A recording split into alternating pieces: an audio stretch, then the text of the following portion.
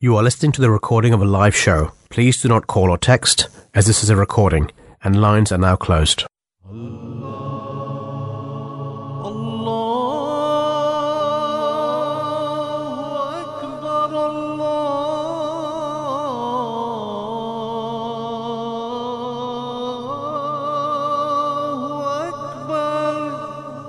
You're listening to the Voice of Islam Radio, broadcasting on DAB and via the internet 24 hours a day. Bismillah ar-Rahman ar-Rahim. In the name of Allah, the Gracious, the Merciful. Assalamu alaikum warahmatullahi wabarakatuhu. May peace and blessings of Allah be upon you all. Welcome to the Drive Time Show, again here at Voice of Islam radio station. As always, we bring you two very important topics.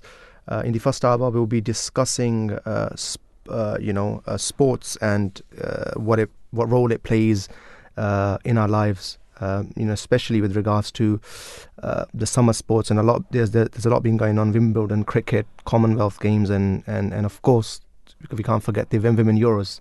We brought it home. And in the second hour, we'll be discussing another very important topic, and that is to do with determination and basically never giving up. With this short introduction, I would like to introduce my two fellow co-presenters. We have Fahim Nasir, brother Fahim Nasir, who's joined us today.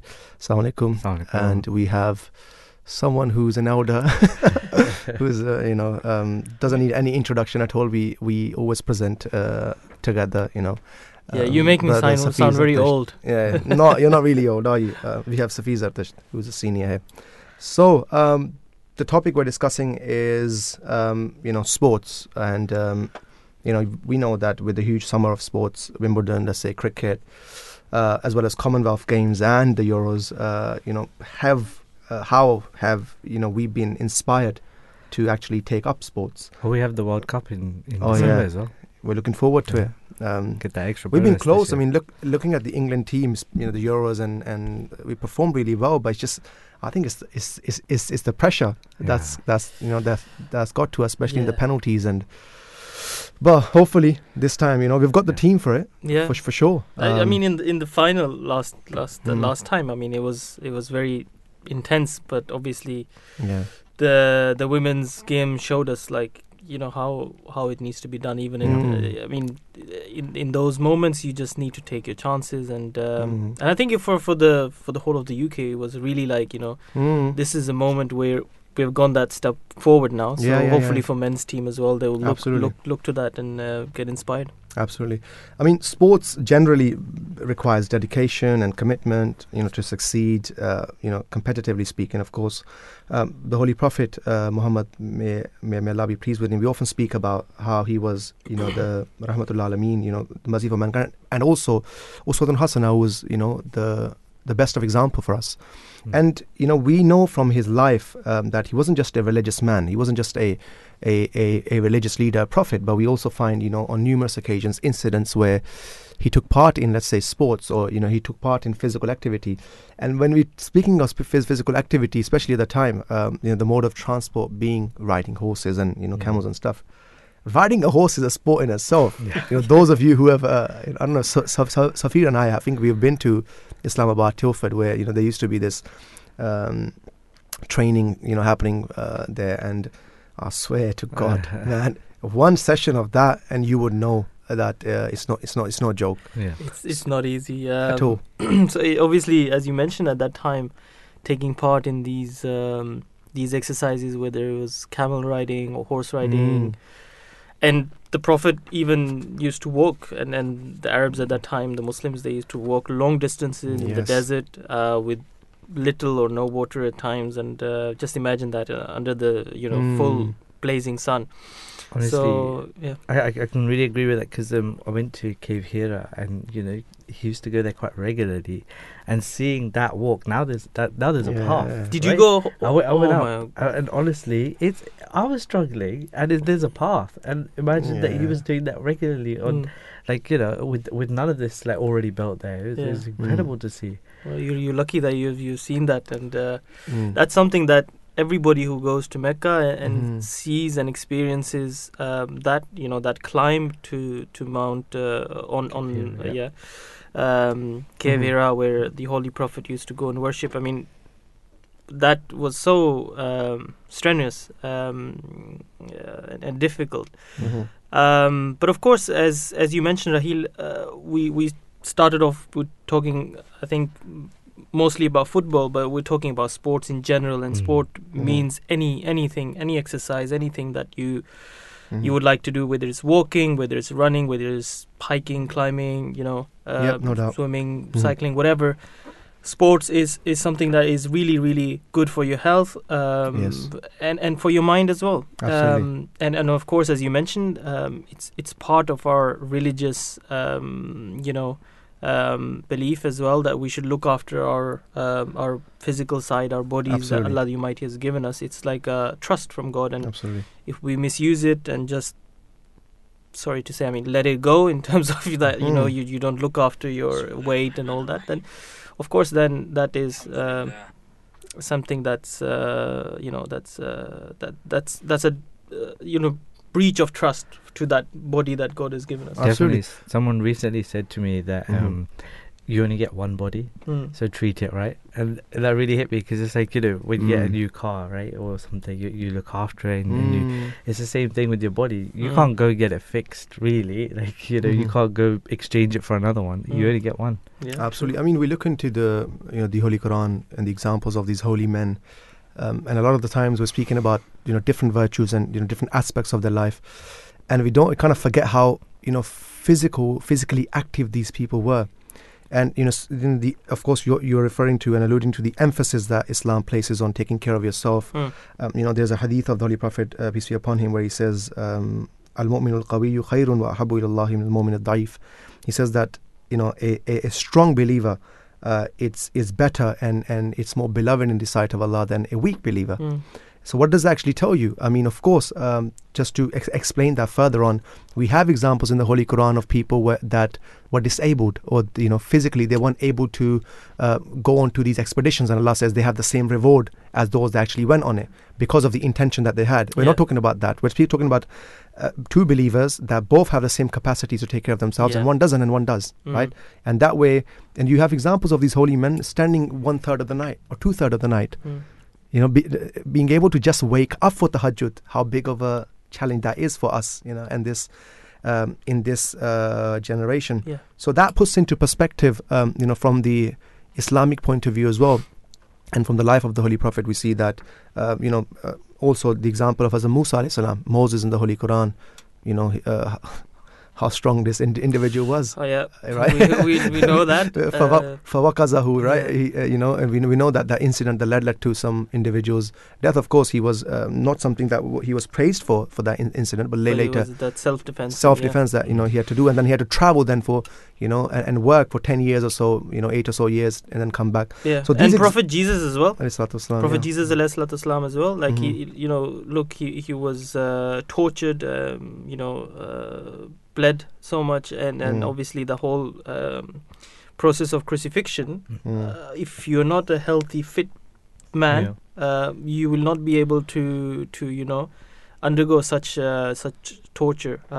Of course, main thing was that he was saved by Allah the Almighty. But again, it shows that after he recovered very quickly, within a few days, as far as we believe, according to the Ahmadiyya Muslim communities, believe that he recovered and then went on a very, very long journey over thousands of miles, where he went to the lost tribes of Israel, and that was mostly on foot. There was no cars then. So there was no cars, no aeroplanes. So again, it shows us that the prophets also, they took care of this element as well, and especially nowadays where we have modern means of transport, Fahim, as you mentioned, cars, trains, it's so easy to get a little bit lazy, and I think that's the challenge of today's lifestyle, is that how do we make sure that we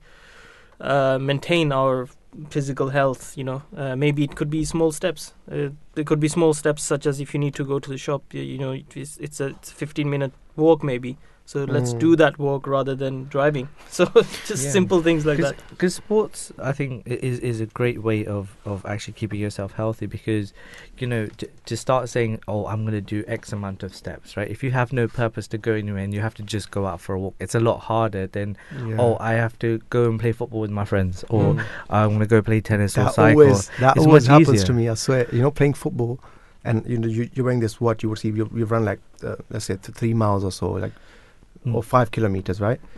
You tell me to go for a run for a mile, I just won't do it. Yeah, it's just perspective. And when you're playing football, psychologically you're more focused on, let's say, scoring a goal or doing a certain skill or moving in a certain way, right? So it tells you, and I think there's different ways, as you're saying.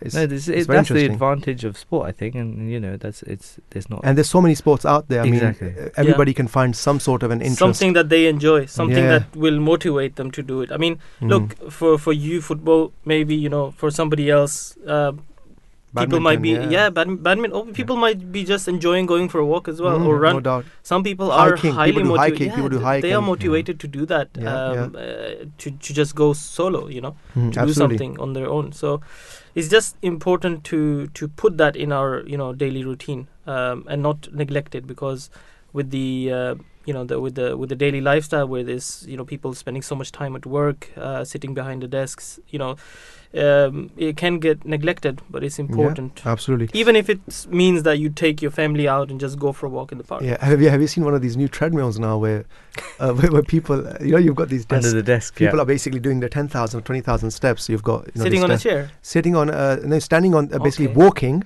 on a treadmill, and they've got a table and they're working.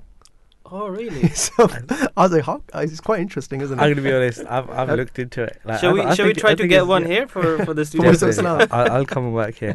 No, because I was like, there's been times where I'm sitting at my home, at my desk, and not being able to get up for 4 or 5 hours because I'm just in back-to-back meetings. So I can see the appeal, and I can see, like, while you're there standing desks, there's been days where I've tried to use them at work, and it honestly just makes you feel more active and less lethargic throughout the day. I think I'll be honest with you, man, from my perspective, might be a bit different. We've kind of gone away from the original stuff and the basic stuff, right, walking and all of these things, and we'll come back to that and discuss them more. But we do have on the line our first guest. We have Shahbaz Shah, female guest we have on with us, who's a sports journalist for the cycling magazine Velo News, on board of Cycling Club for Isle of Men. With this brief introduction, Assalamu alaikum and welcome to the Drive Time Show. Hi, how are you? I'm good, thank you so much, and thank you for joining us today. No worries. Thank you for having me. It's great to have you. Going straight to the questions, of course. As a female sports journalist, how empowering has this summer been in terms of showcasing women in sports and their potential? It's been hugely empowering. Watching kind of women being able to kind of perform on the world stage and kind of do what they're doing best it's been amazing to see. Very interesting. And also, how was the Tour de France? It was actually received both in person and by those reading magazines such as Velo News. Yeah, the Tour de France was an incredible experience this year. The first ever kind of edition of this women's Tour de France, and we didn't really know how it was going to be received by fans and the general public, but the response was amazing. The readership that we had was higher than most of the big races that we have throughout the season, and there was an amazing amount of fans on the side of the road as well. That's great. And so you actually interviewed the racers, and so what did you understand that they want to see from the future of the Tour de France event? Yeah, so I spoke to quite a few riders throughout the 8 days of the race, and largely they kind of loved what they had in that first year, but there's lots of things that they'd like to kind of see change over the next few years. At the moment, it's only 8 days, whereas the men's race is 3 weeks. So they'd like to see kind of more days added to it as, you know, time goes by. They'd also like to see a greater amount of prize money so that it's kind of equitable to the men's race as well. And, you know, they'd like to see, you know, more big stages, more climbing stages, and, you know, some time trials as well kind of thrown in. But it was a really good start, and I think the riders kind of liked what they kind of got this summer. Oh, that's great. And so, Saif, unlike the male peloton, the women riding the races are not necessarily all full-time professionals. So do you think more sponsorship is needed in female cycling, and how can that be achieved? Yeah, so as you're correct, a lot of the peloton in the women's cycling side of the sport is still kind of working part-time, so they're not able to dedicate their full amount of time to training, whereas all of the men's peloton at the men's Tour de France are paid full-time riders. So obviously that is a big difference. You know, not being able to train to your maximum has an impact on how well you can perform. And yeah, sponsorship is the key way of getting more money into the sport. And I think the thing that most people want is just more television coverage. Television coverage is really key in promoting sponsors and bringing in new sponsors. On the men's side of the sport, the Tour de France is kind of the biggest advertisement for sponsors of the season. Potentially the women's race will be the same for that. So yeah, just increased television, more kind of consistent television coverage of races, which we have seen in the last few years, is probably the most important component of getting more sponsorship. And that increased sponsorship will hopefully then spread out to more riders and see a larger number of riders being able to race full-time and not have to have a part-time job to support their racing. So, what advice would you give to, you know, somebody sitting at home who wants to take up cycling more seriously? Is it an expensive sport? Is it a difficult sport? How would you motivate people? Yeah, it can be an expensive sport. And I think sometimes when you see the top-end bikes and the equipment, it can be quite scary.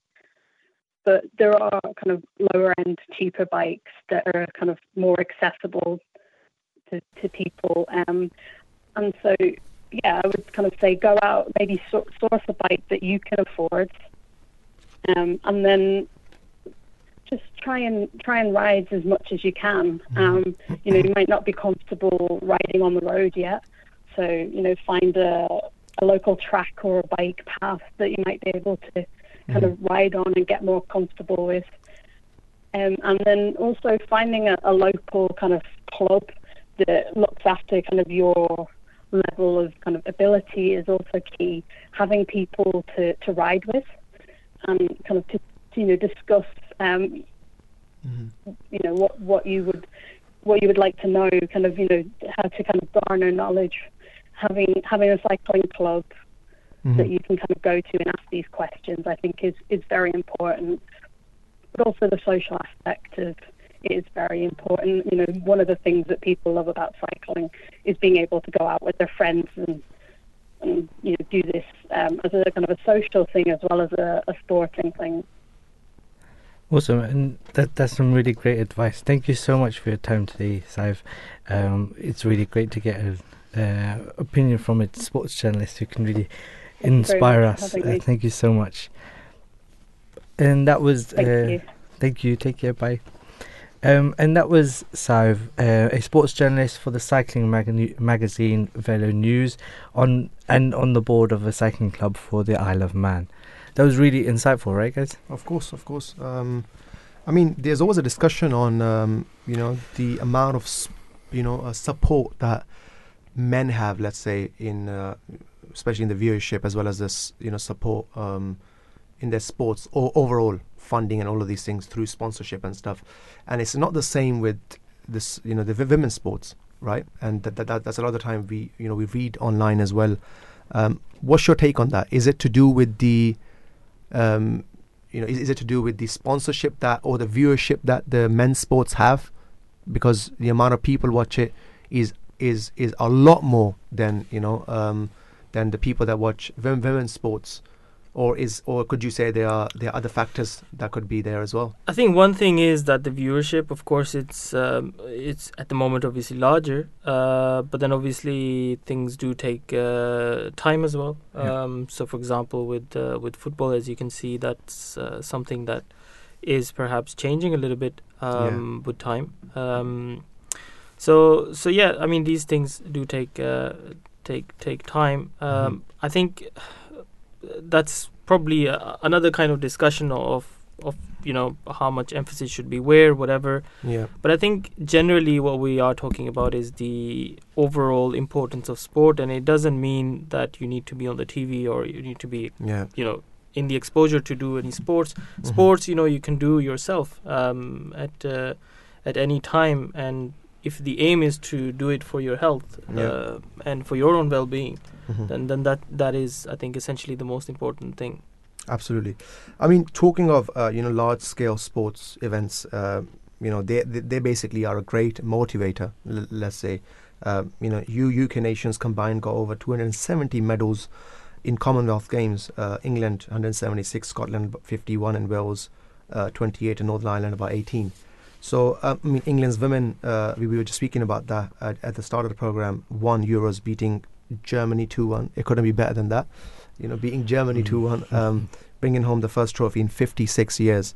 So this, puts into perspective and it encourages, young girls to actually go out and do sports and, and the message to our Muslim women, listening to this program is that, they shouldn't think that they are exempt from taking part in any of these sports. His Holiness, her Holiness as Aisha, may Allah be pleased with her, and we find examples, numerous examples, but this is one of the examples that we often come across, is that she raced with the Holy Prophet, peace be upon him, on more than one occasion, and the emphasis is same within our community as well. Women take part in literally every profession and.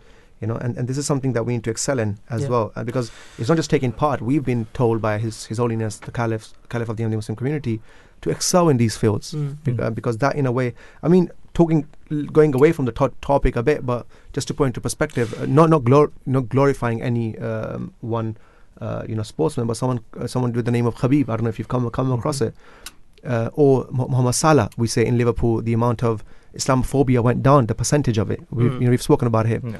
There are people out there in the sports field, that are a great example. You see how what their demeanor is and how they carry themselves. Yeah. So this serves as a great tool to actually propagate who you are or what you actually stand for. I mean, I was watching a video of Anthony Joshua recently, and I think he's gonna fight this weekend or something like that. And he really casually mentioned that that during his training camp, the training goes on quite late in the evening, and he mentioned that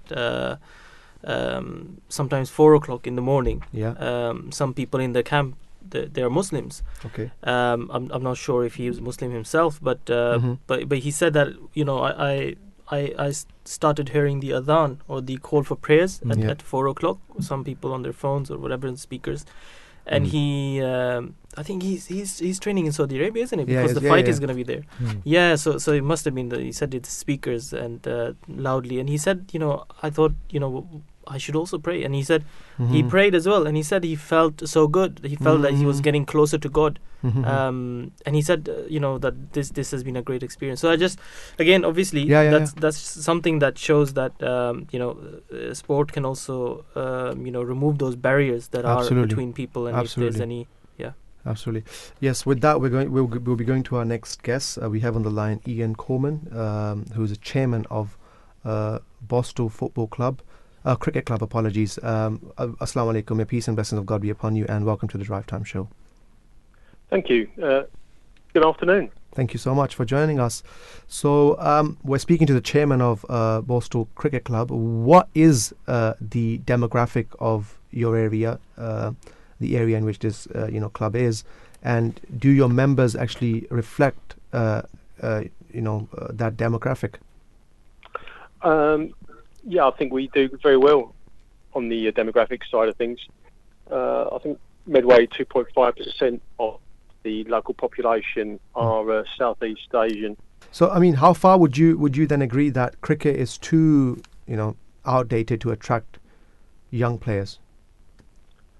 I wouldn't agree with that at all. Mm-hmm. I think cricket's game's obviously got a very long tradition. Mm-hmm. And we have around about 65 young players under the age of 17. Mm-hmm. They keep. Mm-hmm. We've got lots of cricket going on a daily basis. Mm-hmm. All sorts of age groups, under 10, 11, 13s, 15s, 16s, and 17s. Makes sense. Mm. So, yes, we attract a lot of kids from all sorts of backgrounds into our club. Mm-hmm, very interesting. And in terms of attracting younger generation towards cricket, especially looking at the England team, the amount of diversity we have, we have most Muslim players that are playing, as well as others. What is it, in terms of when you're speaking about the cricket club, what is it you try to instill in these young players, that come in? Because that, I think, paves the way for who they actually become in the future. Yeah, I can agree with that more. I think what we try and instill them is a sense of fun and camaraderie Mm-hmm. across whatever demographic you come from. Ian, another question, obviously, regarding the format of cricket matches. Of course, there's been a lot of debate and discussion about the format of Test cricket, for example, which can go on for quite long, over days. There's a lot of focus on short format cricket, maybe 2020s or limited overs. Do you think that is more appealing for viewers as well, people who are viewing matches and also those who are playing? I think the T20 competition really has been around for a very long time. We've always played 20 cricket for our youth sides, so they only play 20 over cricket up until the age of 17. So yes, you're right, that keeps them involved and interested in the game. And then we try to open that up to them for 40 over cricket, as we think they're going to be capable of playing it. The 100 competition at the moment, I think that's a great window into the sport. It has a little bit too much razzmatazz for my liking, but I think if you're a member of the non-playing cricket public, that's something that's going to appeal to you because it is quick. It's got lots of action going on.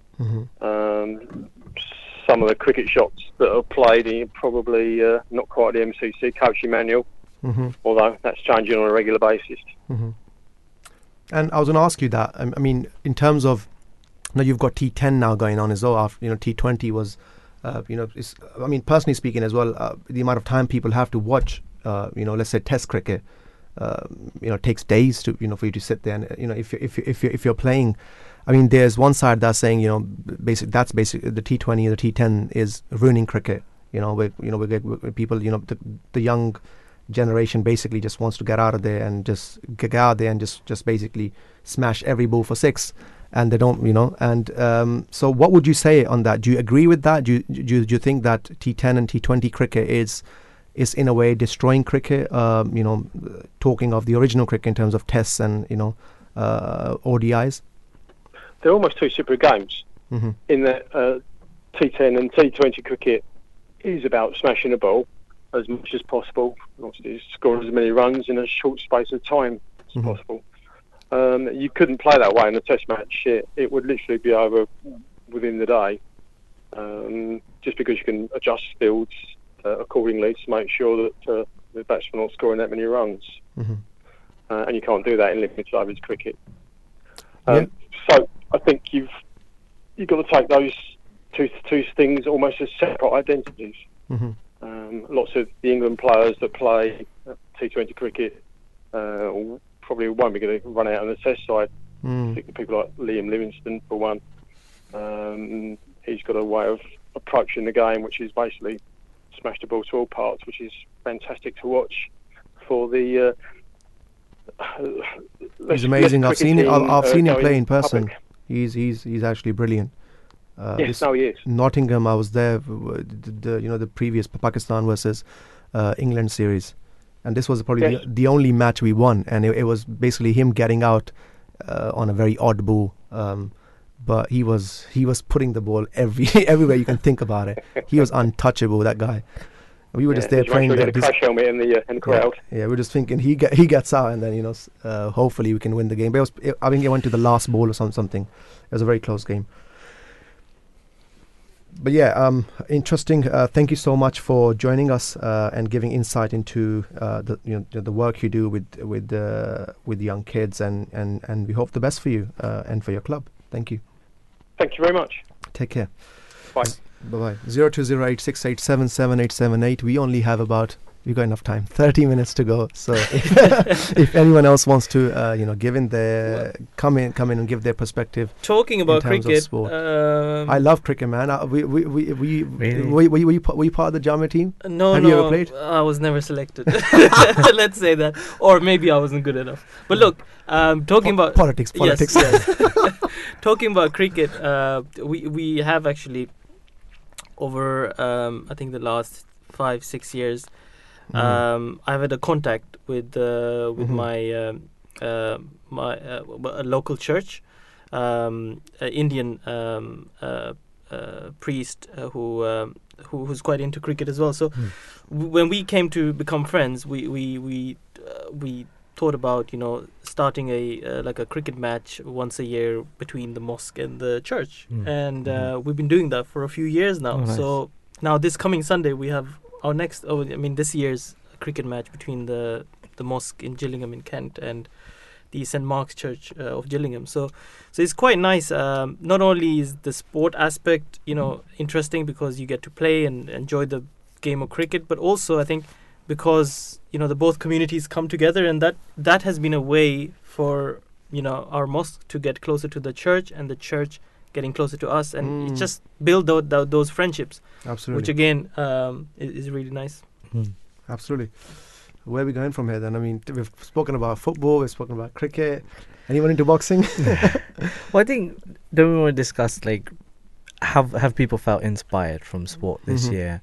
The continued, sport that's going to come in the Christmas time, and Premier League just started. Exactly. Man United is. I've often heard people saying that it's quite difficult to get into the Premier League. I saw that there's a British Muslim, right? Half Pakistani, half Iraqi Man United player now. Okay. Zidane Iqbal. I'm right. Yeah. So good player. Right. And the thing is that I think there's a lot of people say there's quite a lot of barriers to taking up sport. What do you guys think? For me, I think it's always going to be difficult. You need to really dedicate a big portion of your life to go that far, right? I think to be honest with you, the amount of competition that's there, I don't know what it was. They were saying 2% of players actually make it. Yeah, no, football is very difficult. So think about it. If out of the 100%, 2% make it, or let's say 5 or whatever. I don't know the exact percentage, but it was very low compared to how many of us are actually trying from our Indo-Pakistan background.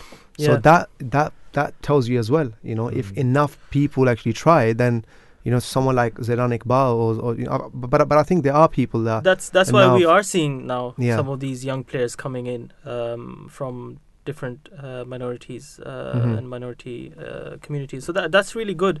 And I think at the end of the day, I mean, whatever sports that people are interested in, whether they become professional or not, the main thing is if you enjoy something, then you know, to make a habit, and that will improve your life. It will improve your productivity as well. I think with my personal experience, and of course you guys obviously have that experience too, is that you see that you are able to do more when you look after your health, and when you absolutely when you your do concentration, sports. Obviously your everything concentration improves. improves. Obviously your blood circulation is improving, so it's going to help you. And that's why, you know, when we used to study in Jamia and in the Jamia Ahmadiyya, the Institution of Modern Theology, we used to do sports every day, and that was part of the curriculum. The curriculum, because it's so important. And it helped. 2 hours of even in exam times. Do you remember? Even in exam times, I mean, where we had 2 or 3 days two days or a day in between to prepare for an exam. You needed that. The mental side of the pressure to relieve that pressure. You need to have some sort of exercise, and that goes with everything. People studying, people working. They need to do some kind of exercise, some kind of sports to keep them mentally healthy as well. There's a huge aspect of exercise and mental health that we have discussed before as well. And I don't know, maybe we'll discuss that later. Yeah, we will discuss it now. I mean, exercise, basically, helps us with, decrease in feeling of depression, anxiety, and stress, and all of that. But we'll discuss that further, of course. But we do have on the line our next guest. We have Gilly Hansen, who is a charity cyclist and runner. Assalamu alaikum, may peace and blessings of God be upon you, and welcome to the Drive Time Show. Thank you very much. Thank you so much for joining us. You've used sports, to raise money for charity. How many? Yes, that's a great initiative, and that's a great act.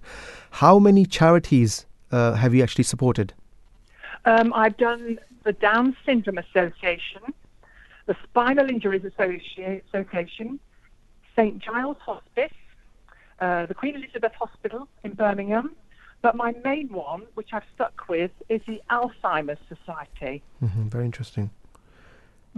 And what got you, starting with this fundraising? I was looking for a challenge, and I was sat looking at the computer one day, and I thought, I'm going to do the 100-kilometre Wall of China walk with the Alzheimer's Society. And I carried on and did that. And then I transferred to cycling with the help of my husband, who was very supportive, and then tried road riding and loved it. Interesting. That's very, very good. I mean, those of us who want to, let's say, get involved, how much, preparation do you have to put in, before you do something like the London to Paris bike ride?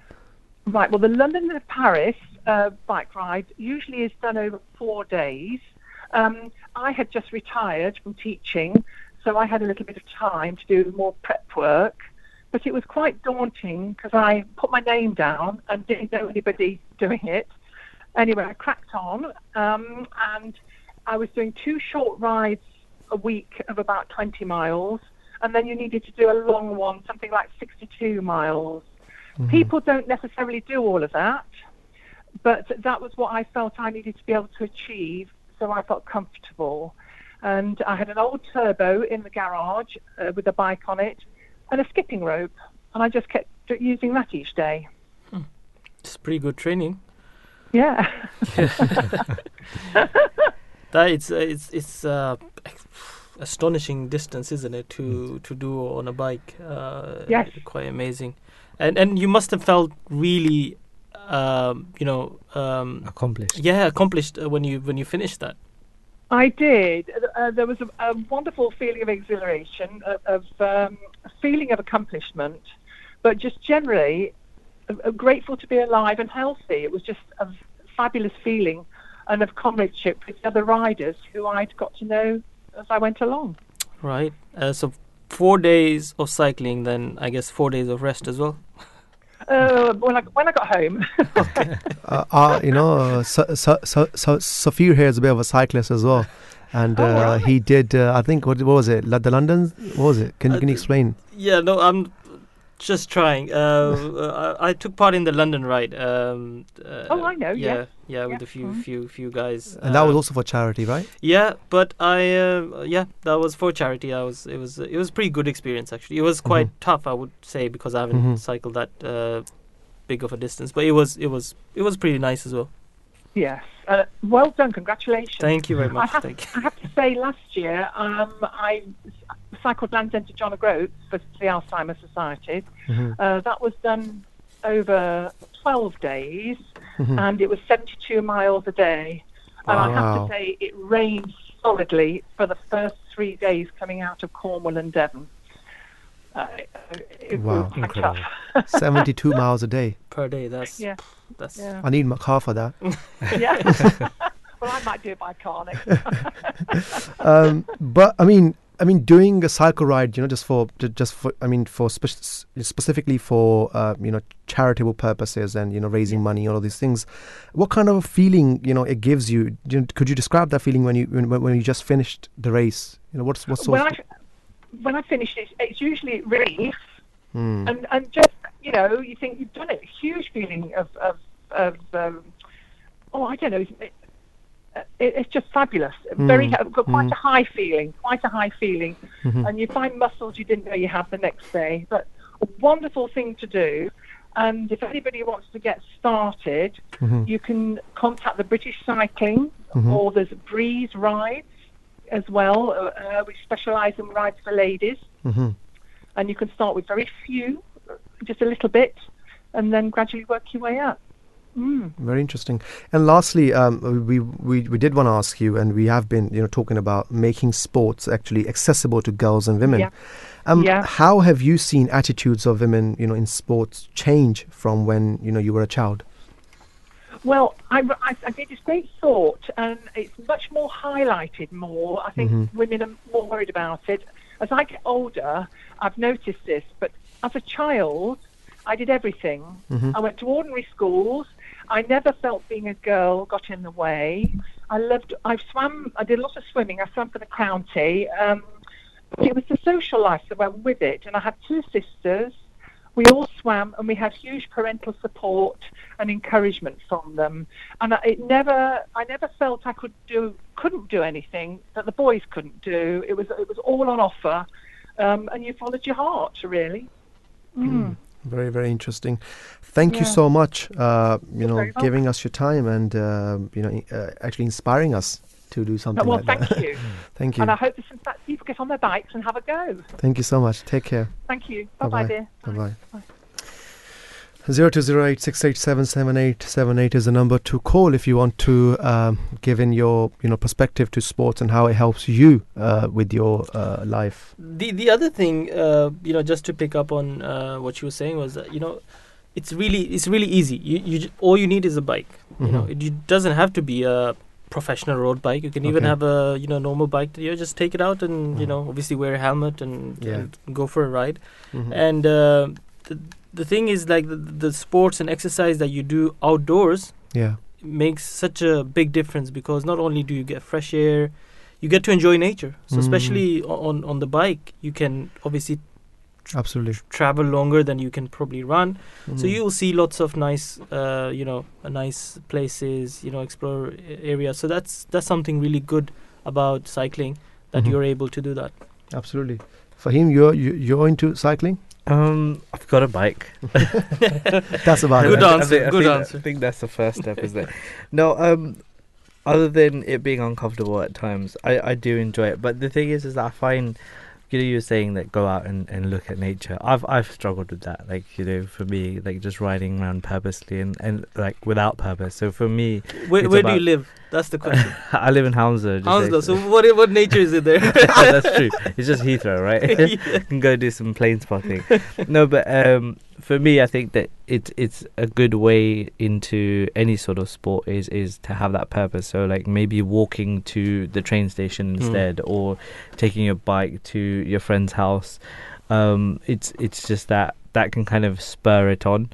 But yeah, for me, I've started recently playing tennis. I think that's been quite fun. Tennis is very good game, yeah, fun. I think I was also inspired you by just need Wimbledon. 2 people, you know. Yeah. Sometimes in football, sometimes we're short of numbers. Yeah, grab this guy, grab that person. That's a big thing. And then no, it's cancelled because we didn't have enough numbers. That's but, true. That's true. Tennis, you just go. You have 2 people, 4 people. You can enjoy. Yeah. So we were speaking about health benefits, right? We were speaking about how you were saying, Safir, how it helps you with your mood, it decreases feelings of mood. Yeah, your mood. I mean, Okay. Generally, how I hope I don't come across moody, but it just generally, yes, it does. And it decreases, feelings of depression, anxiety, and stress. Produces changes in parts of our brain that regulate stress and anxiety. So, anything else you want to state with regards to helping with our general health? I think you mentioned most of it.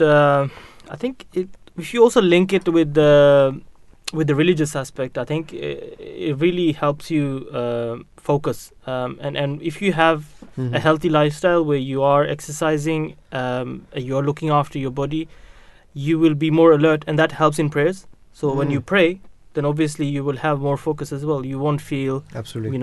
I mean, there was a study in about 24 women where who had been diagnosed with depression, and it showed that exercise of any intensity significantly decreased feeling of depression.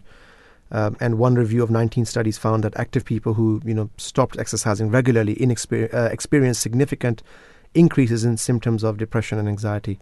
So this tells you just within a matter of a few weeks. So the point which I make here is it has to be your lifestyle. Just as we eat daily and we know when we're eating, I think exercise needs to become your lifestyle, because a lot of the time it's when it comes to weight loss and all of these things, we take it as a temporary sort of step that we need to do. Let's say for 3-4 months, and we think, okay, that's it now, and then you put on more weight than you initially had. So that tells you. And also one other study basically states that 6 weeks of regular exercises basically reduced feelings of fatigue for 36 people who had reported persistent fatigue.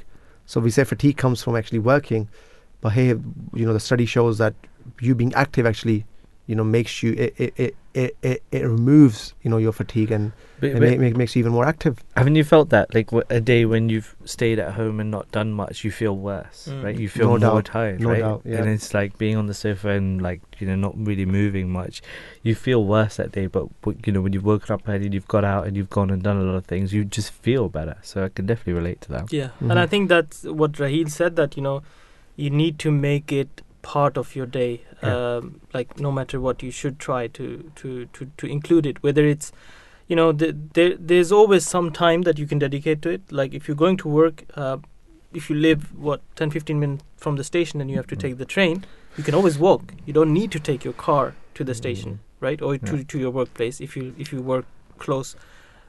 Or no, even if you come back from work, you still have few hours. You can just go for a quick walk or run before having food. You're right. So there's always time, but people have to. We have absolutely. to. The other thing is that and I've suffered from this in the past, right? Is that really quickly that you start something and you do it really intensely, and then you end up injuring yourself for doing it. So, but the key is to just do a little bit every single day. I think there's a hadith on that where the Prophet said, I think it was I've got to it first. I mean, he said that the best deed in the sight of Allah is that which is done regularly, even if it's small. Yeah. So that tells consistency you absolutely. With that, we'll be going to our last guest. We have on the line Jessica Hazarti. She's from the Faith and Belief Forum, I believe. With that short introduction, Assalamu alaikum wa rahmatullahi wa barakatuhu. Peace and blessings of God be upon you, and welcome to the Drive Time Show. Be here. Hello. Can you hear us, Jessica?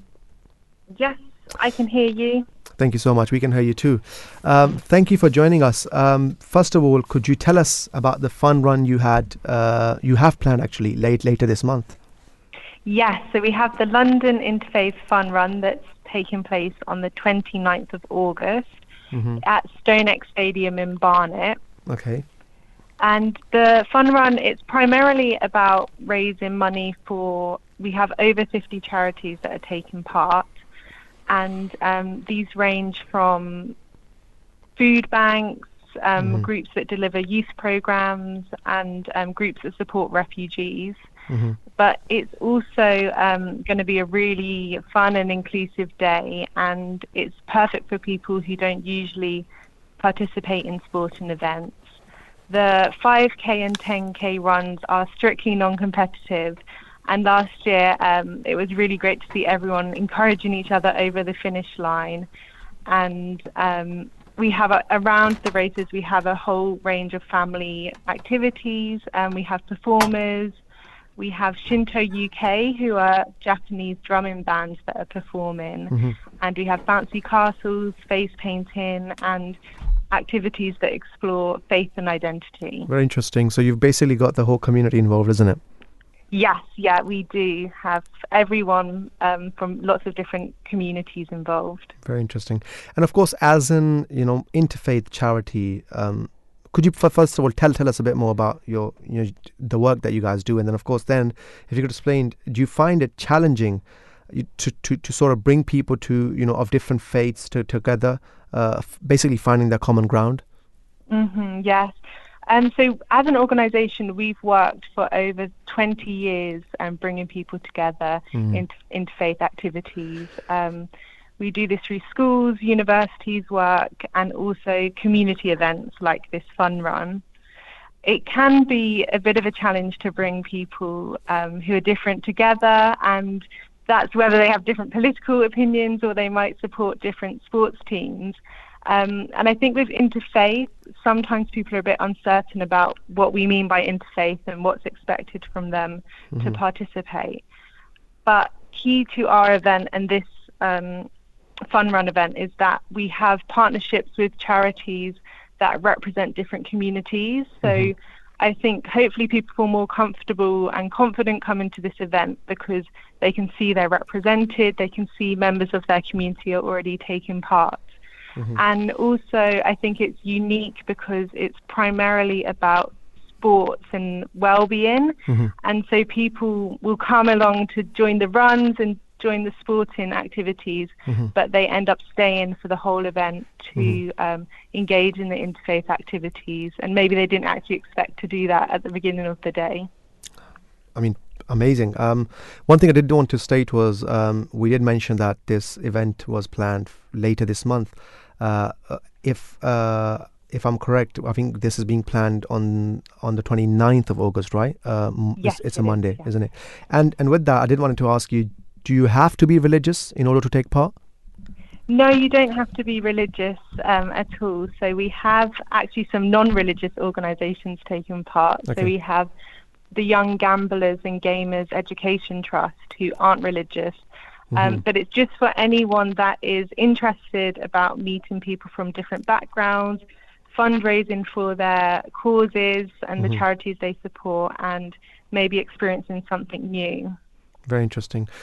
Thank you so much, Jessica. It was a pleasure speaking to you, and I hope the event is successful.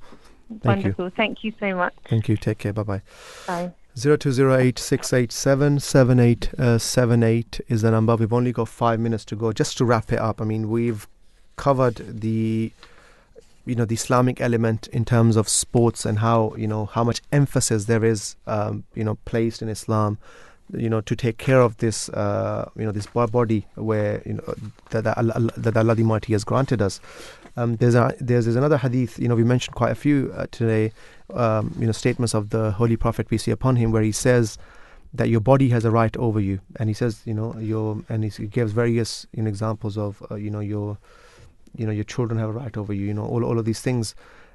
The thing is, this is also very important because we know that oftentimes and exactly coming back to the point of what you were saying earlier, Fahim, that you start something off very intensely, but then you just basically it fades off. Exactly, and you can't continue. And I think it's the same thing with anything that we do in life, and especially where we're told in the Holy Quran that we're the people ummatan wasata. It says you're the people of middle ground.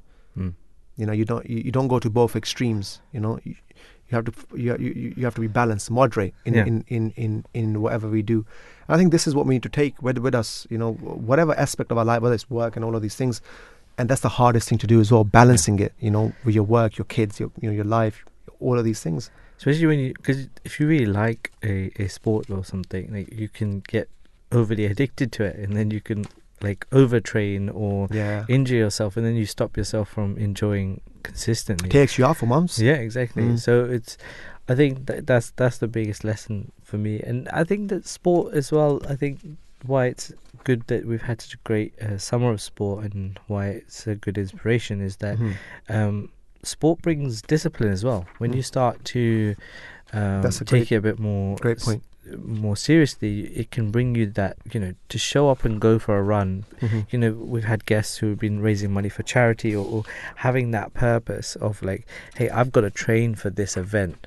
So, getting up, whether it's 4 degrees outside or 34 degrees, right? Irrespective of circumstances, exactly. You just got to do it. You just get up and you go. And that discipline in itself, I think, helps build your character. It helps you in every different part of your life, whether that's work, whether that's personal.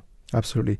And just to put into perspective what charity and sport actually does when they come together, I mean, just in 2019, 143 million was raised by 25 different events. The London Marathon raised alone, I think, 63 million. So that, kind of tells you, what sort of, benefit mankind can, take from these endeavors. Well, you help people by doing something you enjoy anyway. Absolutely. Which is awesome. Absolutely. Cycling and all of these things, different people that we've spoken to today, and of course the community spirit. Our last caller, Jessica, our last guest, I should say, she explained how different communities, people from different backgrounds, different walks of life, just coming together, trying to see what the other people do, and I think it's a great initiative. Something amazing that these people are doing. But with different sports having various benefits physically, it is undoubtedly a healthy hobby to encourage yourself and others to have in their life, as it helps one to maintain a healthy and a fit lifestyle. So sports is not just a hobby, but can be the start of you changing your life for the better. As we were speaking about it, mentally, physically, and psychologically. So sports enhances this community feeling and inspires this positive action. So those of you out there that haven't done sports for long, especially COVID has played a huge role, in keeping people inside and working from home and all of these things. So it's just this program is basically to encourage individuals who have not been active, is to take this step of doing something, moving, go out for a walk, do something. Don't just stay inside. And no matter what your age is, where you come from, or what your gender is, it is never too late to get into new sport or choose to progress in the one you are already part of, and try something different. Absolutely. Right. And lastly, there's so many organizations out there that can then help. A simple Google search would be able to help you. So from here, this is all. We'll be after a short break of news, we'll be discussing a next very important topic of determination, never giving up, which is also very much related to the topic we're discussing now. Assalamu alaikum. You are listening to the recording of a live show. Please do not call or text, as this is a recording, and lines are now closed.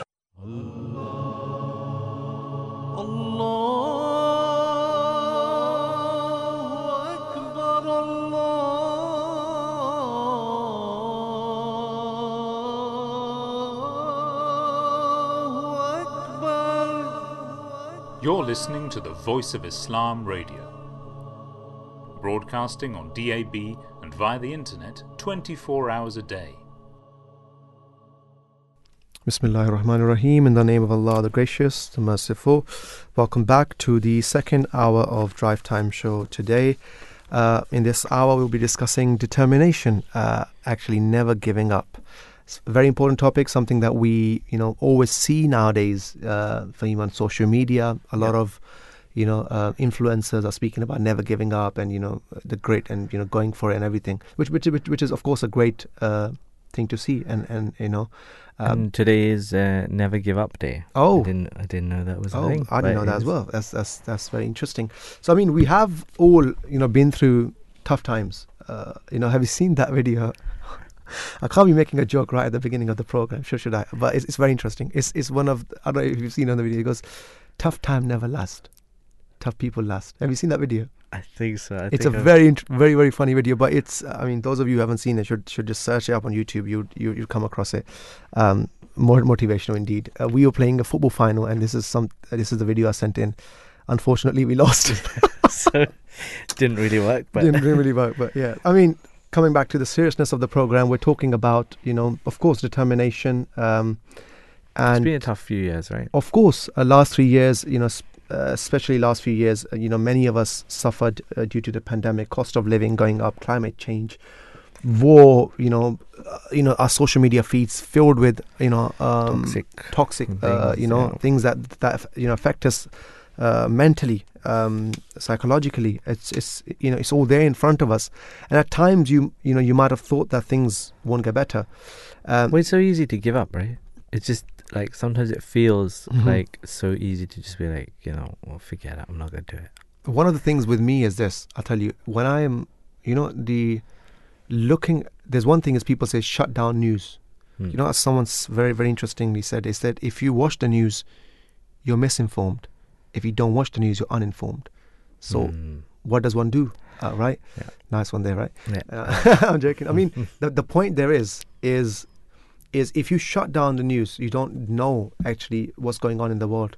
How would you have empathy, or how would you feel for those people? And then on the other side of things, if you don't, then it affects your mental health. You can't regulate it. It's very, very tough.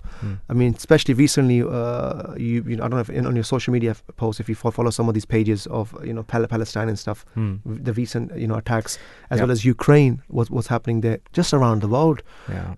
It just impacts you. And us sitting here, we're talking about how it affects us, how our day might not be as good as it was last week. Yeah. There's real life consequences for these people. Someone's whole family has been wiped out. Yeah. Right, by these attacks. So it's just, and I swear, it just those of us who have children, it just puts life into perspective. Yeah. And I'm always just thinking, man, I mean, what would I do if I'm in these circumstances? Yeah. So I mean, today is as you mentioned earlier, is Never Give Up Day, and this is exactly what we will be discussing in today's show. I have a question for you, right? When was the last time you felt like you wanted to give up, or just what was that feeling that you were like, in terms of what? And just anything, whether it was going to the gym, whether it was finishing the food. I've given up. I don't know. I've given up on gym. But what's that feeling of just feeling what was the reason why you wanted to give up? For me is the other thing. For me, that's my feeling is I have no excuse. So if I'm ever distressed or disheartened or something like that, it's on the fact that, and I'm being very honest here, it's on the fact that I have a certain potential which I'm not fulfilling. You getting my point? So you remind yourself of that. Yeah. So my whole thing is, if I could go for a run, or if I have the time, I have no excuse. Yeah. So my point is, when I'm having a self talk, it's you don't have excuse. You're living better than majority of the people around the world. So you go to gratitude. Yeah, that's my thing. Yeah, you go to gratitude and you thank God for what you have. But on the other side of things, you would be speaking to yourself and saying, do more. I mean, you've got this potential in front of you, and also very much linking to the the last topic that we were doing. What was it? I forgot. Sports. Yeah, very much linked to the last topic, sports, or just overall life, man.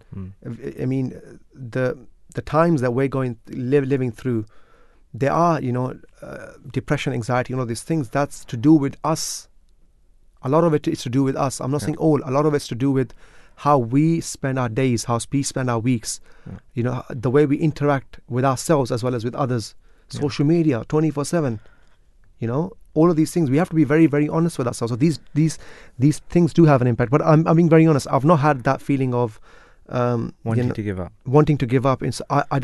For me, personally, I don't have a reason to. You know, I have a beautiful family. I'm part of this beautiful community that whenever you need something, you have a Khalifa, someone that you trust more than anyone. And I'm pretty, because you've asked me personally, I'm saying you can literally write and you get a response within a week or so.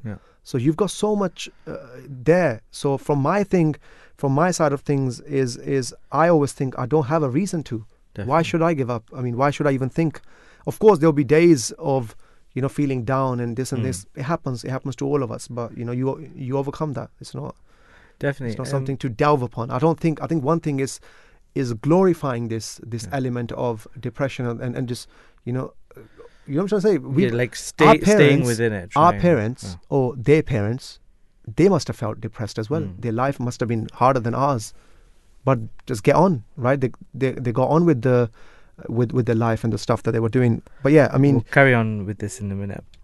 But I think we've got the next guest, right? Yeah, of course. We'll be going to, of course, our first guest in a short while. I don't think we have them online at this moment in time. But, you know, generally speaking about, never giving up and having this, determination, talking about being hopeless, His Holiness, the second Caliph of the Ahmadi Muslim community basically said once that a believer should never become disappointed. He should continue to advance forward and never forsake his progress at the sight of failure. Indeed, he should reflect upon the reasons for his failure and should attempt to remove them if he is able to find them, but one should never despair of God's grace. And this is basically the verse of the Holy Quran. It says, La taqnatu min rahmatillah. Don't ever be disappointed of God's mercy. Don't ever despair of God's grace. So this is the mindset that we as individuals should strive for.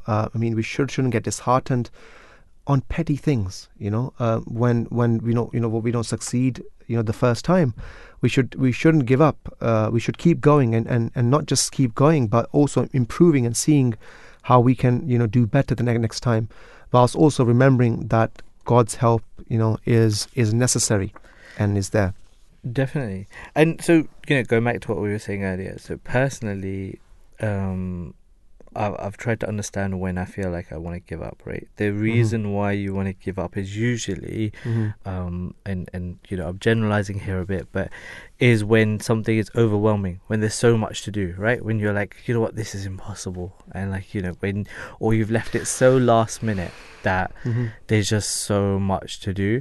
And I think that feeling of being overwhelmed is often what makes people want to give up, right? Because even online you were saying like there's just so much information that it's like making a decision to buy something, right? These days it's so difficult because you're like, I need to read this review, I need to read that review, just thinking about all of the research you got to do. You're like, you know what, I'm just not going to buy the thing anymore. Right? So for me, I think that one of the things that's always kind of helped me, and it's a saying I don't know where from, but it's, how do you eat an elephant? Right, and the answer is one bite at a time. Yeah. So it's taking that being overwhelmed and realizing, hey, I can do this. It's just I got to take it step by step, and just that perseverance. Whatever it is, whether you got to lose 20 kg, whether you need to go for a run, whatever that thing is that you don't want to give up on, just start. I think that's always been the biggest part, I think, step, right? Just taking that first step to get there. Because once you turn up at the gym or once you start writing or whatever it is, it gets a lot easier. And another point, that's a great point that you mentioned, because it is bringing me to another point, and that is something that I've experienced is that and I've seen, in my way of work, is there's two types of people. There are many types of people, but in the work that I do, is one that sort of perfectionist. They want it to be perfect before they release it, right? And it comes a time it never gets released. It just delay upon delay upon delay. I've been like that. Yeah, same. My thing is that as well. And it gets so much delayed, and they're like, "Come on, just do it. Just do it." And you could have a second edition, or you could have you can later improve it. But then there are people I've seen. Look, man, they just get it done, and you know it that it's not in depth and stuff, but they can meet their what do you call it, deadlines and stuff, and they can just basically get things done. So I think from that element, I think it's good to be able to, basically, I think both are very, very important, but also, not just delve upon things, it's just to get it done. And as you said, one step at a time. We're going to our first guest, but it's Mohammed Saleh, who is a life devotee serving in Canada, right? That's correct. Assalamu alaikum. Peace and blessings of Allah be upon you, and welcome to the Drive Time Show. Wa alaikum assalam wa rahmatullahi wa barakatuh. Jazakumullah for joining us, Mohammed Saleh Sahib. First of all, where in Canada are we speaking to you? I'm currently posted in Vaughan. Vaughan, okay. So you're the missionary of the community? Yes, I'm a missionary. That's great to hear, mashallah. So we're talking about, determination and specifically the topic of never actually giving up. How important, are role models in Islam? So we know from the Holy Quran, Allah Ta'ala has made the Holy Prophet ﷺ as a role model for us. As it says in the Holy Quran that لَقَدْ كَانَ لَكُمْ فِي رَسُولِ اللَّهِ أُسْوَةٌ حَسَنَةٌ. That surely you have in the Prophet of Allah an excellent model. So we can see that Islam has put an emphasis on having a role model, an example that we should follow. And that it's basically human nature to follow someone that makes it easier for us. When we want to achieve a goal, we have somebody else to look forward to, and especially someone that has achieved something. So you have someone that you follow, and they have achieved that. So you use them as the role model, and then that way you can work towards your own goals. And apart from that, we also know from another verse of the Quran where Allah Ta'ala has said that prayer to us that وَالَّذِينَ يَقُولُونَ رَبَّنَا هَبْ لَنَا مِنْ أَزْوَاجِنَا ذُرِّيَّاتِنَا قُرَّةَ أَعْيُنٍ وَاجْعَلْنَا لِلْمُتَّقِينَ إِمَامًا. So in this prayer, Allah Ta'ala has taught us that we must become role models for our children. So, lead by example. So here we can see how important that, role models are for us, and how Islam has taught this whole concept of role models. Absolutely. Yes. And another, so we've seen how the prophets, they're just regular people like us. They're not angels that are bound to follow the commandments of Allah Ta'ala. So as the Holy Prophet was commanded in the Holy Quran that قُلْ إِنَّمَا أَنَا بَشَرٌ مِثْلُكُمْ, that I'm just a person just like you, a man just like you, that you told the Arabs. So that becomes easier for us to follow a person, somebody who has the same roots as us. And I feel that even in our daily life, with other people as well, when they choose their role models, they try to look for somebody who comes from a very similar beginning as them. So if somebody looks at a very successful businessman, they would try to look at somebody who, maybe had to struggle in life just like they're at that stage as well. They wouldn't want to look at somebody who's already had everything easier for them, or from a family that it became easier to achieve that goal. So similarly, Allah Ta'ala has made prophets as role models for us, and then that them being as human beings makes us, realize that if they as people can achieve those spiritual statuses, that we too can, if we follow these role models, that inshallah we can also achieve that. So very interesting. One thing, this beautiful answer of yours reminds me of a statement of Hazrat Muslim Maud, where he once said that, and as a Muslim Maud being the second Khalifa of the Ahmadiyya Muslim community, he said we need to become little Muhammads in our lives. So that shows you, because the very element of following someone, or is that we embody their their character and what they brought to the world. Going to the next question, we wanted to ask you, because we often say the Holy Prophet, peace be upon him, is the best of example, uswatun hasana. Why is the Holy Prophet been called the perfect role model? Okay, so first of all, we notice the Holy Quran is a perfect book. Right? It is our guide. Mm-hmm.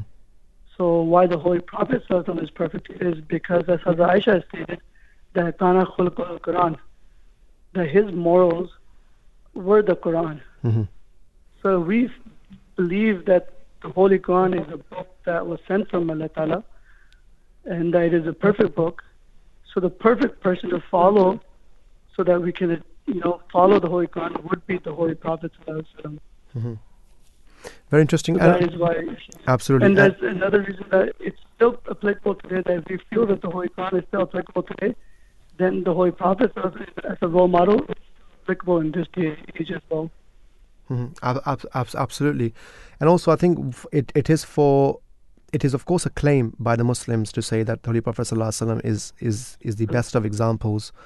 But his life, his character, those of who have studied even outside, who are outside the Islamic religion have come to the same conclusion.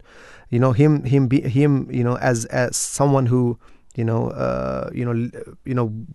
someone who lived a life actually without parents, who lost his parents at a very young age, to being persecuted. And then his life, how he was as a father, how he was as a friend, or how he was as someone how he was as an army general. In all of these different aspects, one could examine his life and come to that conclusion that he was the perfect role model. But beautifully put there that Hazrat Aisha, she basically summarizes his entire life in that small statement of Kana Khuluquhul Quran, that if you want to find what the Holy Prophet ﷺ was, his morals and everything, it was the Holy Quran. Very, very beautifully put there. And also, Rabbi Saib, we wanted to ask you is the Holy Prophet, peace be upon him, still applicable? His morals and his actions, or his teachings, they say, is Islam still applicable in this day and age as it was, let's say, 1400 years ago? Well, as I stated, that his morals were the Holy Quran, and since the Holy Quran is still applicable today, mm-hmm. so him as a role model is also still applicable. But as you also mentioned, when we look at study his life, we see the way he was as a father, mm-hmm. In his home, how he was as a husband, and we can use those examples even at a very personal level. Mm-hmm. And then for people who want to, study how he was as a leader, mm-hmm. so we can all follow examples of his life. And as you also mentioned, that historians, non-Muslim historians, also they agreed and accepted that he was, one of the greatest political, social leaders of his time, and even mm-hmm. now in this day and age, that he's considered one of the greatest. The way he, everything he did, all his work. And so, mm-hmm. even in this day and age, for us Muslims, for people who are maybe getting newly married, mm-hmm. they can use his lifestyle to see how they can be as a husband, and if they have children, can see, how to be as a father, what we have to do, and then also how to treat your neighbors, how to treat with elders and children. Everything he's taught us. Mm-hmm. So it's not like you can say that these mm-hmm. things are not applicable in this day and age. These mm-hmm. things are just as much applicable as they were in the past. Jazakallah, thank you so much. And so, which role models did you have growing up, and how can we choose inspiring role models for ourselves? So I remember when I was in grade 8, we were in school. We had to do a biography on our role model, and I did it on the Holy Prophet ﷺ. And since the majority of my class were Muslims, my teacher at the end, he complained that he had to read about 20 biographies of the Holy Prophet ﷺ. And so growing up, I was also taught to use the Holy Prophet as a role model. But apart from that, I think in our daily lives, for every single person, every individual, if you have your own specific smaller goals or maybe career-related or in other ways, people are interested in sports, you can look towards these other role models in those specific categories, right? If somebody wants to become an engineer, a doctor, or a scientist, for example, we have an example of Dr. Abdul Salam Sahib. And just like that, other scientists, if there's somebody who's interested in space engineering or anything like that, you can look towards these people who are maybe successful in their specific careers. So, growing up, especially near the end of high school, when I wanted to become a missionary, I had, would look towards Mubarak Nazir Sahib, late Mubarak Nazir Sahib, as a role model, or some of the other senior missionaries that I would see at the mosque or around us. So I think for every individual, while our main goal and purpose in life is obviously to achieve high spiritual status and achieve the closeness of Allah Ta'ala, and so for our main purpose, our main role model in life should be the Holy Prophet Sallallahu Alaihi Wasallam. And then apart from that, for every individual, according to your own goals in life, worldly goals, you can look towards these other role models who are successful in those specific scenarios and in their careers. Absolutely. And lastly, respected Rabbi Sahib, what is an incident, in the life of the Holy Prophet, peace be upon him? There are countless instances, but if you were to give us just one incident that actually shows us his determination in life to serve Allah. I would just say a general determination where when he was given, the prophethood, and he realized the extent of the work that had to be done, in a society that's very polytheistic, and he had to spread the message of the oneness of God. And despite realizing that it's so hard and difficult that he could easily given up, right? He still had that determination to go out and deliver the message of Islam and preach to people. And then we know that the hardship that he went through, pretty much throughout his whole life, but he didn't give up. Yes.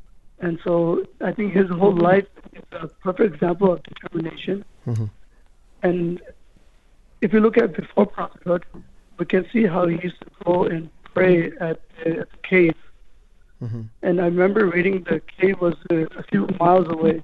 So he used to take his food with him and he would go and pray for hours. Now in a society where, everybody's worshiping these idols, and then there's this person who has to walk in the heat, and he walked in the daytime all the way to a cave to pray in isolation. And it's not like it's the first time he prayed and he got the revelation. No, this was over, many times where he would go. So another person can think that he's crazy, but we can see from his life that he had that determination. Absolutely. And he didn't give up. And that, God, because of his determination, God granted him that level of prophethood and that status of prophethood. Jazakallah. Thank you so much. It was a pleasure speaking to you, and Jazakallah for joining us and answering our questions today. Assalamu alaikum wa rahmatullah. 0208687778 is the number. The topic we're speaking is determination, never giving up. Do call us in if you want to, and basically give your experiences and how you've come across you've come across, I'm saying, you basically come out of these situations of where you could have given up, or basically we're speaking about anxiety, depression and all of these things before.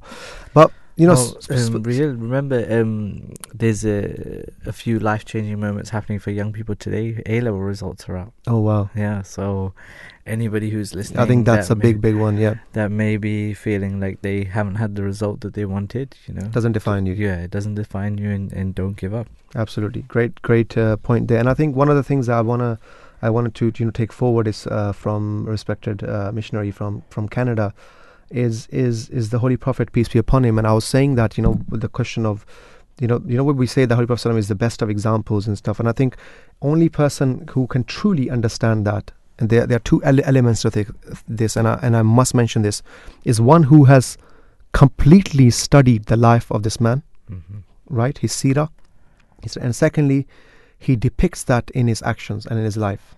So what that does is, once you embody the character of the Holy Prophet, peace be upon him, and then you say the Holy Prophet ﷺ was the best of examples, then that claim is correct. And people can see that and say, without you saying it, that this person is different. Or when they say, why do you do this in a certain way? You can say, because my beloved Prophet did that, or this is why I do it.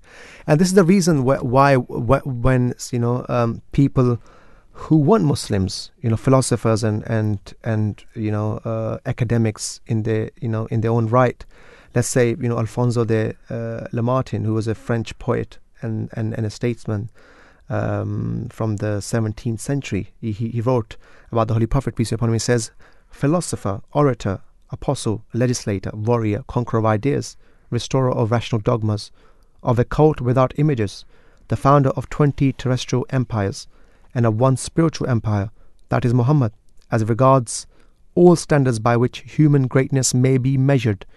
We may well ask, is there any man greater than he? And then you also have Reverend Bosworth Smith, also from the 17th century, who was a late fellow of Trinity College, Oxford. He said he was a Caesar and Pope in one, but he was Pope without the Pope's pretensions, and Caesar without the legions of Caesar, without a standing army, without a bodyguard, without a palace, without a fixed revenue. If ever any man had the right to say that he ruled by a right divine, it was Muhammad, for he had all power without its instruments and without its supports. So you've got countless of these, statements of individuals who have, impartially, right, without any bias, have studied the life of the Holy Prophet, peace be upon him, and they've come to this conclusion. But unfortunately, in today's society that we live in, minority, of those who act totally in contrary to what the Prophet taught and how he practiced, but claim they are Muslims, they are doing disservice to Islam. They are not actually, and this is the very purpose of all of this, Voice of Islam, and the purpose of us sitting here and actually speaking about it. But I think, let me re-emphasize and reiterate that, and this is something our Caliph, His Holiness and the Promised Messiah, peace be upon him, Hazrat Mirza Ghulam Ahmad, the founder of the community, it's the importance of action, not words alone, that actually shows who you are, and this is a universal principle. We know that people don't just look at your words; they see who you are as an individual. So I think it just should remind us as individuals to let's go a step forward, not just never giving up, but achieving greatness. I believe should be also be part of this, and this is the very purpose that we should always be striving. There is a Surah Nasr, I think, one of the verses, one of the surahs, at the end of the Holy Quran, where it talks about when the Iza Ja'a Nasrullahi wal Fath, when the victory of Allah comes, thank Allah and all of this, and at the end it says Fasalli li rabbika wanhar. I don't know. It says at the end, Fa iza faragta fansab, fa ila rabbika farghab. What it basically signifies is that when you've done one action or you've done one deed, don't be satisfied with it and say, oh, we've done enough, right? Rather pursue another. Don't rest on your laurels. Absolutely, and that's what the verse is referring to. And I think this is what the the happiness of our life actually depends on as well.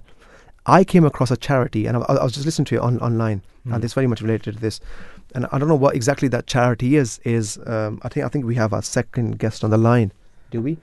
We'll discuss this after that. Assalamu alaikum wa rahmatullahi wa barakatuh. We have on the line Faiza Luqman, who's a wife of a live devotee serving in the Caribbean. Assalamu alaikum wa rahmatullahi wa barakatuh. May peace and blessings of Allah be upon you, and welcome to the Drive Time Show. Assalamu alaikum wa rahmatullah. Jazakallah for joining us. Faiza Sahiba, it's great to have you on in the program. So since you are a wife of a life devotee, just for the benefit of our listeners, what does that actually entail? Can you repeat the question? Yeah, so I mean, what I mean is, being married to a life devotee, we're speaking about a topic of, determination and never giving up. What is this life like of being married to a life devotee?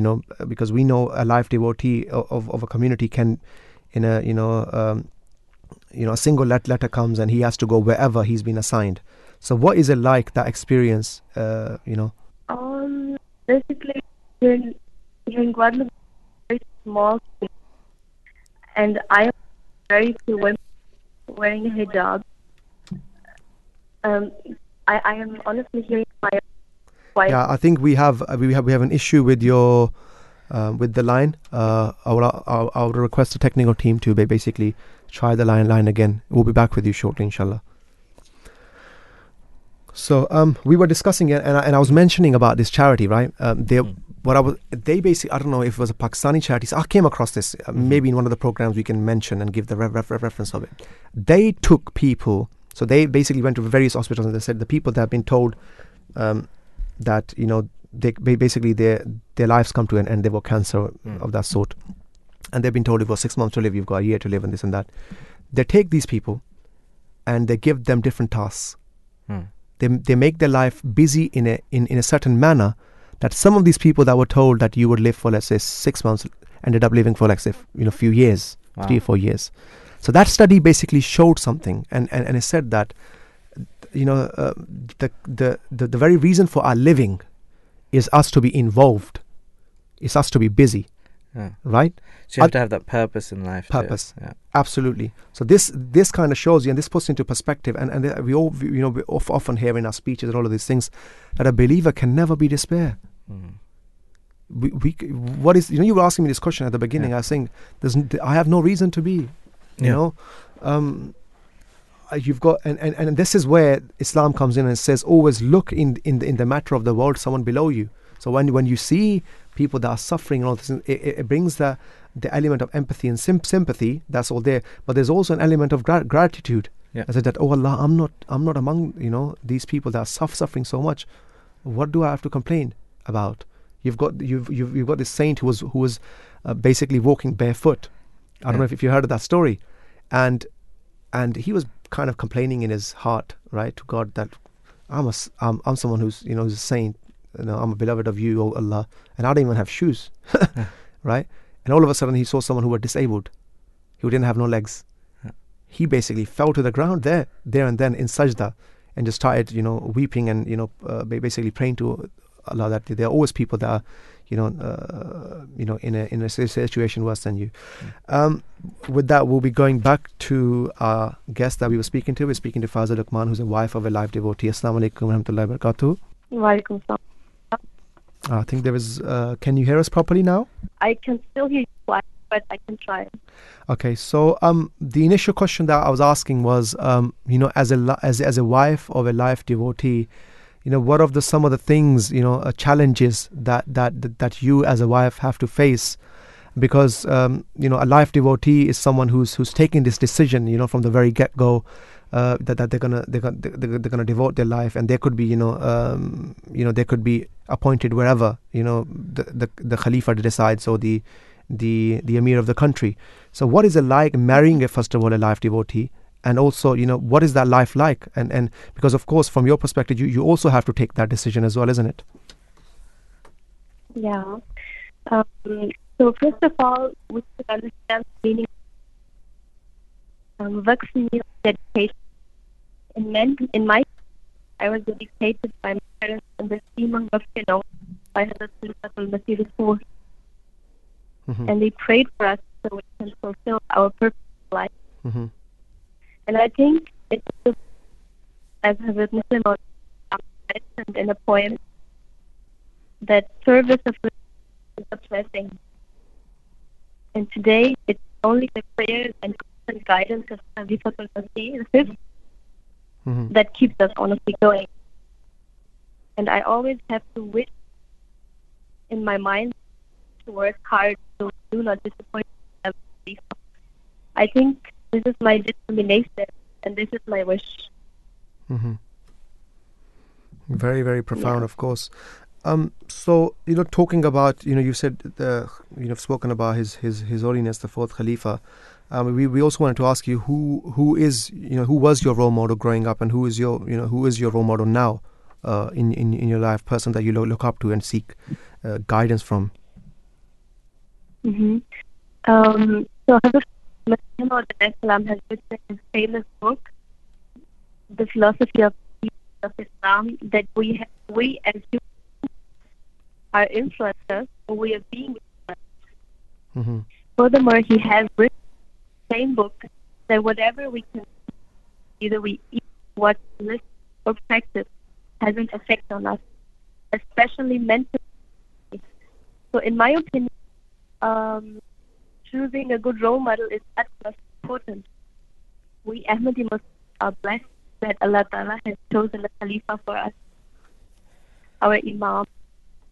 And I think for our time, the Anwar Eid Allah Ta'ala is the role model because he is a man of God. Mm-hmm. We are also blessed that we have MCA, our website, radio station, and many, many more. These are the sources we should always consume as often as possible, because with this community, we will stay healthy and will stay on the right path. Very interesting. And, as parents, how can, we try to sort of direct our kids' attention from, let's say, celebrities, to better role models? Can you repeat the question? Yeah, so I was asking, as parents, how can, we try to direct our kids' attention from, celebrities that they see online on social media and stuff, to basically better role models, people that have actually done something in their life, they've left a legacy behind them. Mm-hmm. In my opinion, what is I heard on MPA, I try to read the Quran in front of them. Basically, I try to list the Islam, the life of Islam. Okay. Yeah. Very interesting. Okay, Jazakallah. I think the line is really, really bad. We apologize for this, experience. Hopefully, the tech team will sort this out, and for future, this would not happen. No. Thank you so much. Assalamu alaikum wa rahmatullahi wa barakatuh. So this was Faiza Luqman, who is the wife of a life devotee. I think just to delve upon that, I mean, what I was trying to basically understand was, because in this community you have people who dedicate their lives for the service of mankind and for the service of religion. In that you have missionaries who propagate the message of Islam, and then you have doctors who from the Waqf scheme as well, right? Who doctors, teachers, and all, they basically complete their studies. They go to the Khalifa and they say, "We're ready wherever you send us to go." And some of them get sent to Africa, South America, or wherever. And they go there and they serve under sometimes very hard circumstances, with very minimal pay, right? So this sort of stuff puts into perspective how what our purpose of life is. And I think this is where and this is what I was trying to understand, and especially from someone like me, who has dedicated his life, who took a decision, let's say 7 or 8 years ago, 10 years ago, studied it, and now I am where I am. But someone who's about to join me in my personal life, my spouse, they are doing a bigger sacrifice. Well, they've not necessarily taken that decision with you, have they? Yeah, I'm trying to say that 10 years ago, they're making that decision now, and for them to know that in a split of a second, they could be sent to the other corner of the world, and they have to go, right? So this the whole thing of mentioning this is that we have to appreciate that. Definitely. That women of our community, they play a great role, and that the community, and as well as being at home and the upbringing of children. Well, let's get back to the topic that you were discussing. What were we speaking about? So I want to go back to what I asked you in the beginning, right? I said to you, when did you last feel like you wanted to give up? And you basically said, I haven't felt that for a very long time. And I think, and tell me if I'm wrong, because this is why I think that you felt that way, is because when you have belief in God, right, and you understand who God is all powerful, right, all merciful. There's so many different attributes, right? Yeah. So once you understand that there is a being out there that is a creator that can, do pretty much anything, right? There's nothing beyond God's power. When you know that, and when you have a love and a belief for that being, you have this confidence of, hey, I can do this because I can go to someone who can change my circumstances in any way at any time. Yeah. So that feeling of not giving up is not stemmed from just because you believe in yourself. It's because of your belief in God, right? Because you believe that God can change your circumstances no matter how bad things get. You can turn to God. And I think that is a great thing that you can remember whenever you feel lost, whenever you feel like you're going to give up. You have God there, who is always there at any time, and who can make anything happen. I mean, faith, it plays a huge role. Whatever faith, people have different faiths. You've got people, worshipping, or practicing their faith in a different manner. But I think one thing I want to sort of also explain is that people get comfort from music, people get comfort from a lot of different things. Movies, whatever. Where does Islam differentiate? Where is that difference? Because they're all different faiths, and a lot of times this question is also asked. We only got 15 minutes to go, but this is a long question. But just to briefly explain, Islam doesn't just end at this, us just feel this level of comfort or this level of mental peace and stuff like that. Islam takes you way beyond. The purpose of life is, of course, it says your peace is very much linked to your understanding of God and how you live your life. That's very important. But they are and it's not necessarily just linked to the circumstances you're in. That's very important what I'm saying.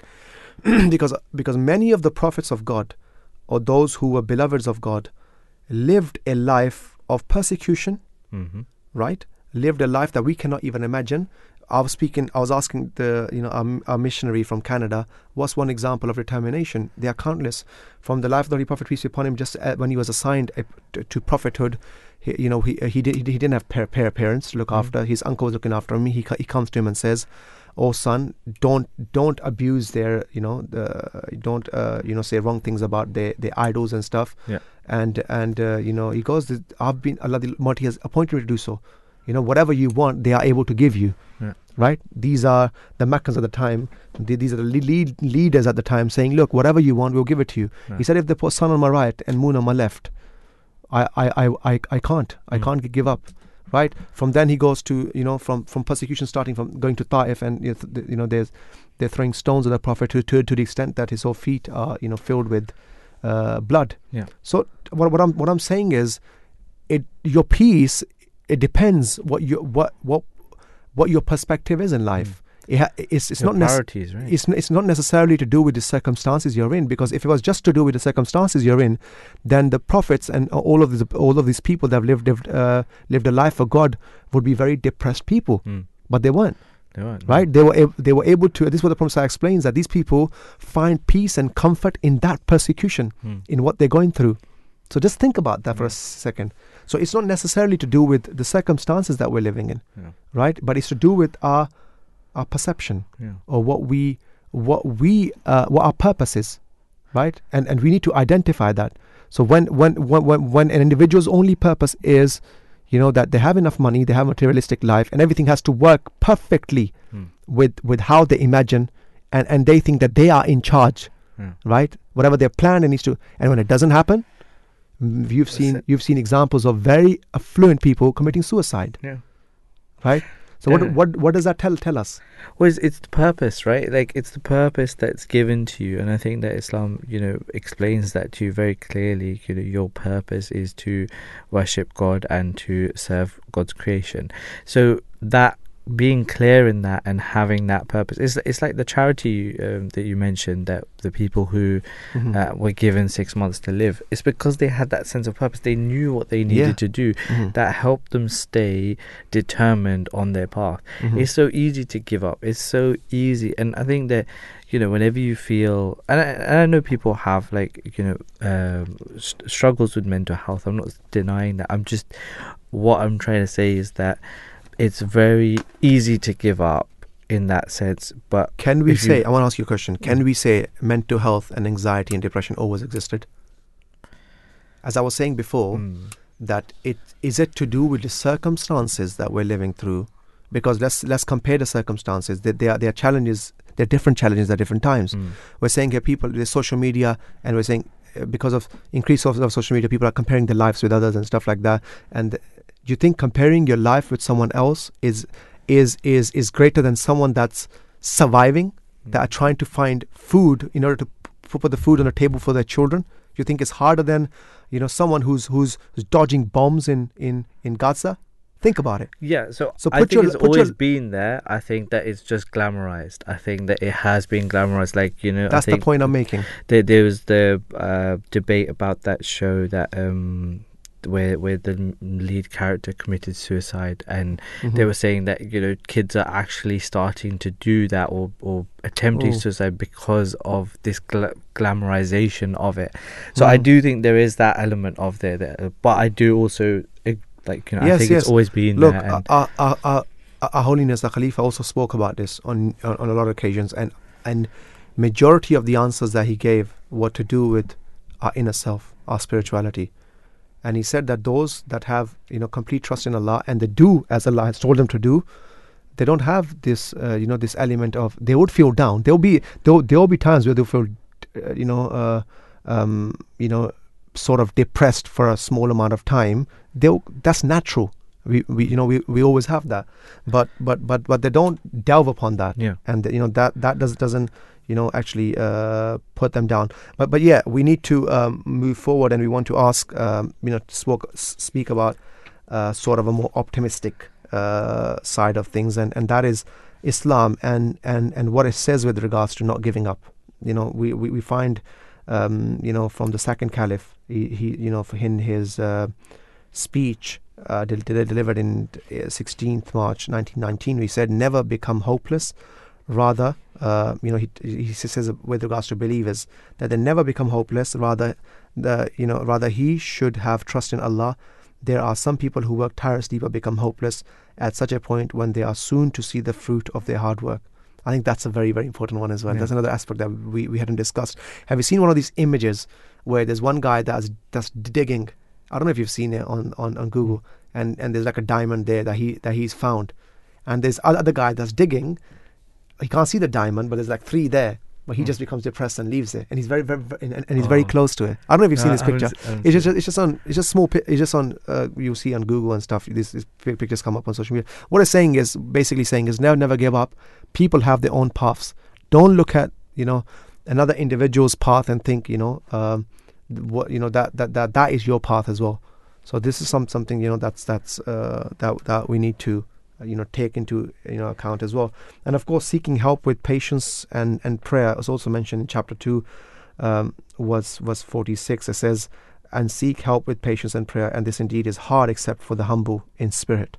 And so this there's so much from the Islamic perspective that we can speak about. One of the times is on this specific topic, His Holiness the Second Caliph also stated that some people basically say that they never see the fruit of their actions and thus forsake them. I say that you should continue to proceed forward in your matters even if you do not see any result.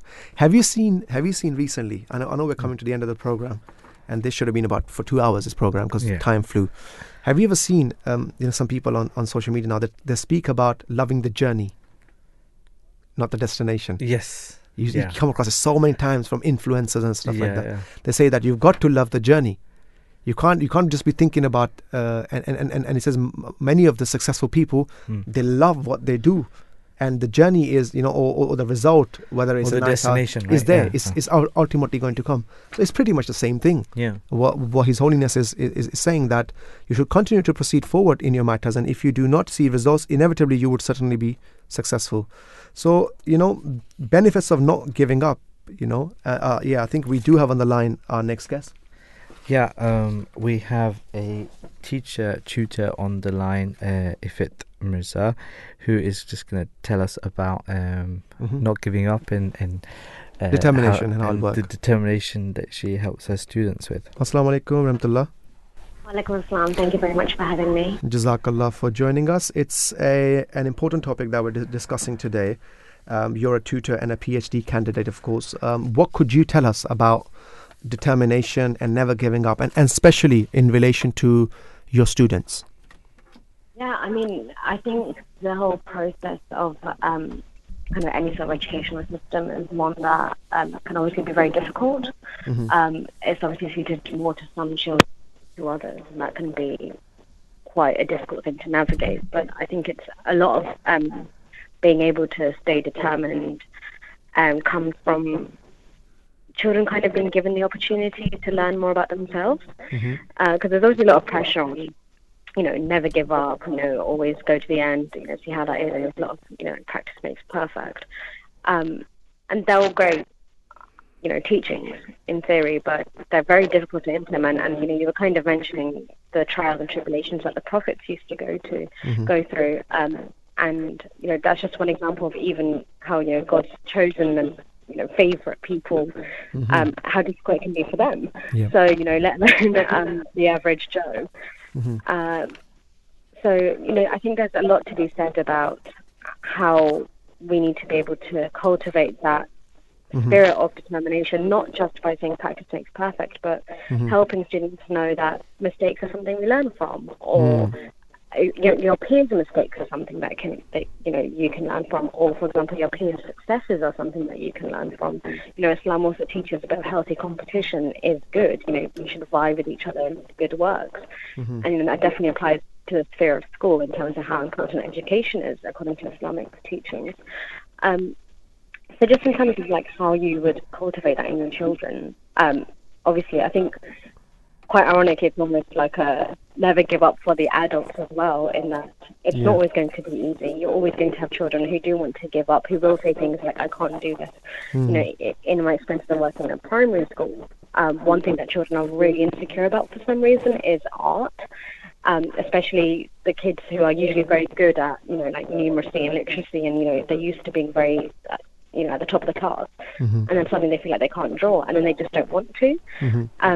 So, it's learning that failure as a part of the process, and it doesn't make you a weaker person, it makes you a stronger person, and that's something that you really have to start from such a young age, and also in subjects which traditionally you might not think matter that much. So something like art, obviously to me that matters a lot, but I understand that generally for a lot of people it doesn't, unfortunately. So, even in those subjects, sometimes, you're not really teaching the child, how to draw the perfect sphere, or, the perfect perspective of, like, the landscape or whatever. But really, what they're actually learning there is it's okay to have a go at something that you're not good at.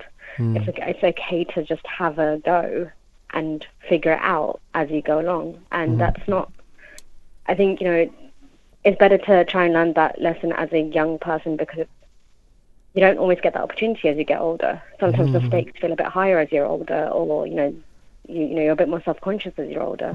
Like a little baby, who's taking his first steps. Obviously, if he's going to fall, he's not going to be embarrassed about it. The way, and as we get older, we kind of learn the idea of shame and embarrassment. So it's the younger you learn these things, the younger you are when you make these mistakes, the better. Absolutely. Thank you so much. it was a pleasure speaking to you. Coming here and giving us your insight into this.